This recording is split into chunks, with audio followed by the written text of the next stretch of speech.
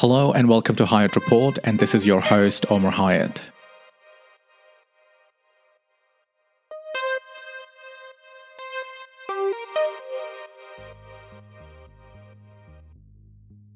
Hi everyone, so today I want to talk about Vania Shaikh, a female dental student, a Muslim in India, who was allegedly sexually harassed by a Hindu man.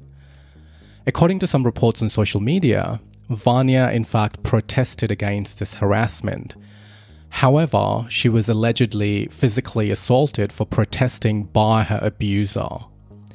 This then led to Vania committing suicide at her university or college campus. Now, before we get into how the Indian authorities are responding or not responding to this case, or how Indian media is covering or not covering the story, I just want to call out that anytime Muslims are persecuted anywhere in the world, be it in the East or the West, the usual narrative that is pushed is quote-unquote human rights or quote-unquote women's rights or quote-unquote let's save Muslim women from Muslim men. We saw this when Afghanistan was invaded. We saw this when Iraq was invaded. We saw this when the occupation of both Afghanistan and Iraq was justified. When it comes to India, Muslims have been facing persecution since Britain's colonization of the subcontinent. However, it became really intense pretty much since 1947. Which is the year when India got its independence. And since 1947, Muslims in India have faced numerous massacres, pogroms, and riots. And in each of these scenarios, Muslim women were specifically targeted by the perpetrators of violence. In light of this, I'd like to argue that the reason Muslim women face these atrocities is because the oppressors, who in my opinion are filled with anti-Muslim hatred and Islamophobia, want to humiliate Muslim men. And this is just not applicable to India. But if you notice, this theory of mine can be applied to Western liberal societies as well, where Muslim women are consistently demonized or in some cases even criminalized for their clothing. I think it's very clear that these anti-Muslim Islamophobes know that us Muslim men are very protective of our women, and therefore these people target our women to get to us or humiliate us. So let's go back to India, where not long ago we saw how Muslim girls in the southern Indian state of Karnataka were targeted for wearing hijab. They were barred from attending school. Those girls then went to Karnataka High Court, which delivered a judgment banning hijab. Then they went to Supreme Court of India, which then delivered a split judgment, meaning hijab still remains banned in those colleges in Karnataka even today. We also saw how recently convicted rapists of Bilqis Banu, a victim of Gujarat riots, were released based on good behavior. I mean, how can convicted rapists be released on good behavior grounds? I mean, good behavior grounds for convicted rapists who've been proven to have committed a heinous act such as rape. Just think about it. And not just this, but there is also consistent rhetoric from Hindu saints in India where they are riling up Hindu men to go after or target Muslim women. In all of this, Muslims of India remain hopeful in the sense that they still rely on their law enforcement agencies to potentially take action against these perpetrators. they still rely on their justice system to do the right thing. But in my opinion, both Indian law enforcement and the justice system has failed Muslims of India miserably.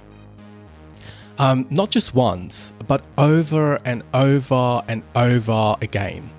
This then makes me think that this is a systems failure, that this is a systematic failure, which the Indian Muslim leadership, to a large extent, still refuses to acknowledge. In fact, in some cases, I've heard some of the prominent Muslim personalities.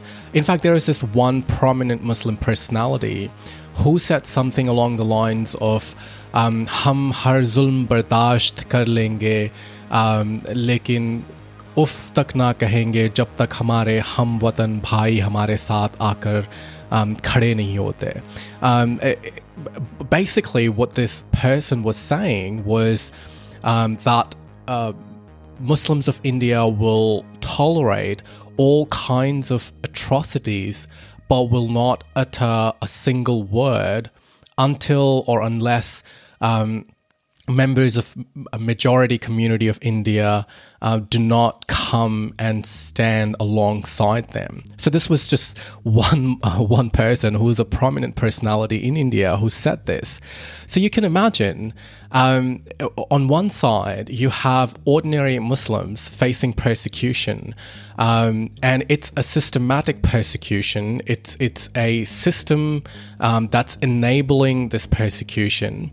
And on the other side, prominent Muslim personalities are refusing to acknowledge that it is a systematic or systems failure. What in fact ends up happening is they end up saying things like "Hame judiciary par sampurna bharosa hai," we have, which means we have complete faith in the judiciary. Or they say stupid things like "we will not do anything no matter the amount of atrocities we face." And these are like prominent Muslim personalities who've said this. And amidst all of this, it's the ordinary practicing Muslims who are facing the brunt of a system that's stacked against them, that's stacked against their belief system, that's stacked against Islam, and anything that Islam represents. Now, coming back to Vania, Shaikh, I think this crime stems from the fact that Hindu men in India are emboldened to go after and target Muslim women because they know that they enjoy the immunity from the system that released rapist of Bilqis Banu on good behavioral grounds. So I absolutely think it is the liberal secular system that is responsible for Muslim women being targeted without any consequences in India. And I do not think that it is only one political party that's responsible for this. I think the silence from most other quote-unquote secular parties in India on this matter is a sign that this whole system is stacked against Muslims. And not just the Indian system, right? When it comes to raising voice, you'll see that India has India enjoys good diplomatic relations with most Muslim countries, including some really powerful Muslim countries like Saudi Arabia, the UAE, Kuwait, etc. And none of these countries, I think except Kuwait, raise with India how India treats its Muslim population. I mean, all these Muslim countries have good diplomatic and trade relationship with India. They can at any point say, hey, look, you're not treating Muslims in your country well.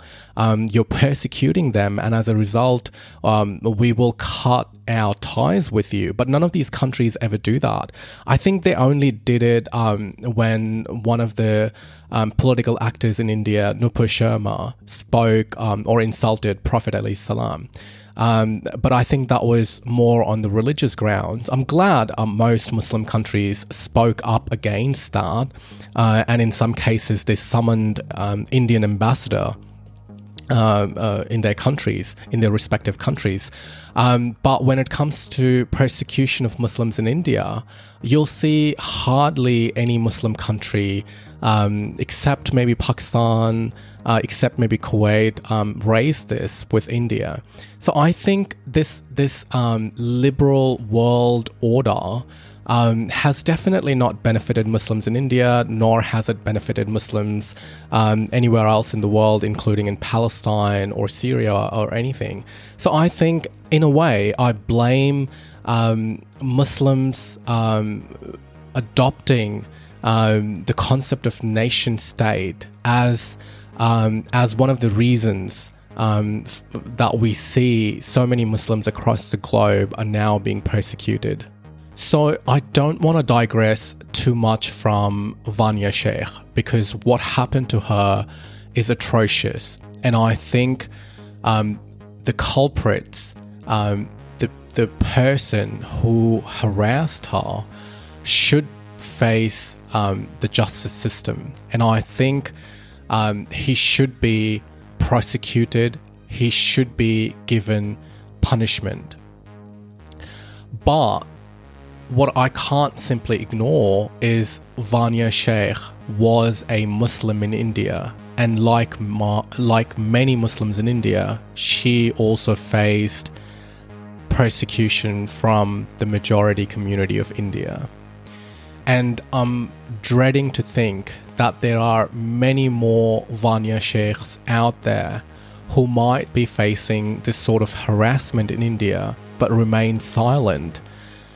And in a way, I blame Muslim rulers of the world for the persecution that Muslims across the globe are facing. We currently, as Muslims, do not have a central authority that speaks for all of us. All these Muslim rulers, all they want to do is protect their crowns and their thrones. And as they're protecting their crowns and their thrones, they're not even looking after their own populations. And in many cases, they're in fact persecuting their own Muslim populations.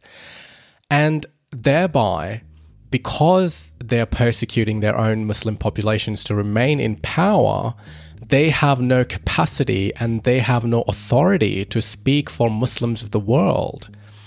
And I think if Muslims want to get out of this persecution, the only solution as of now that I see is there ought to be a central authority that speaks for all of us, irrespective of our geolocation. I believe we need to have a central authority that can look after every Muslim in the world, no matter where they are located. That's the only solution I see at this point in time. But I don't know how that will come to fruition, or when will that become a reality, or if that will become a reality in my lifetime. But what I do know is, in the meantime, we should keep raising our voices against the persecution of Muslims across the globe, no matter where they are. No matter who they are, so long they're Muslims, we as Muslims should raise our voices for them. And we should also see how we can build or develop a central authority that can speak for all of us and that can safeguard and protect our interests as Muslims.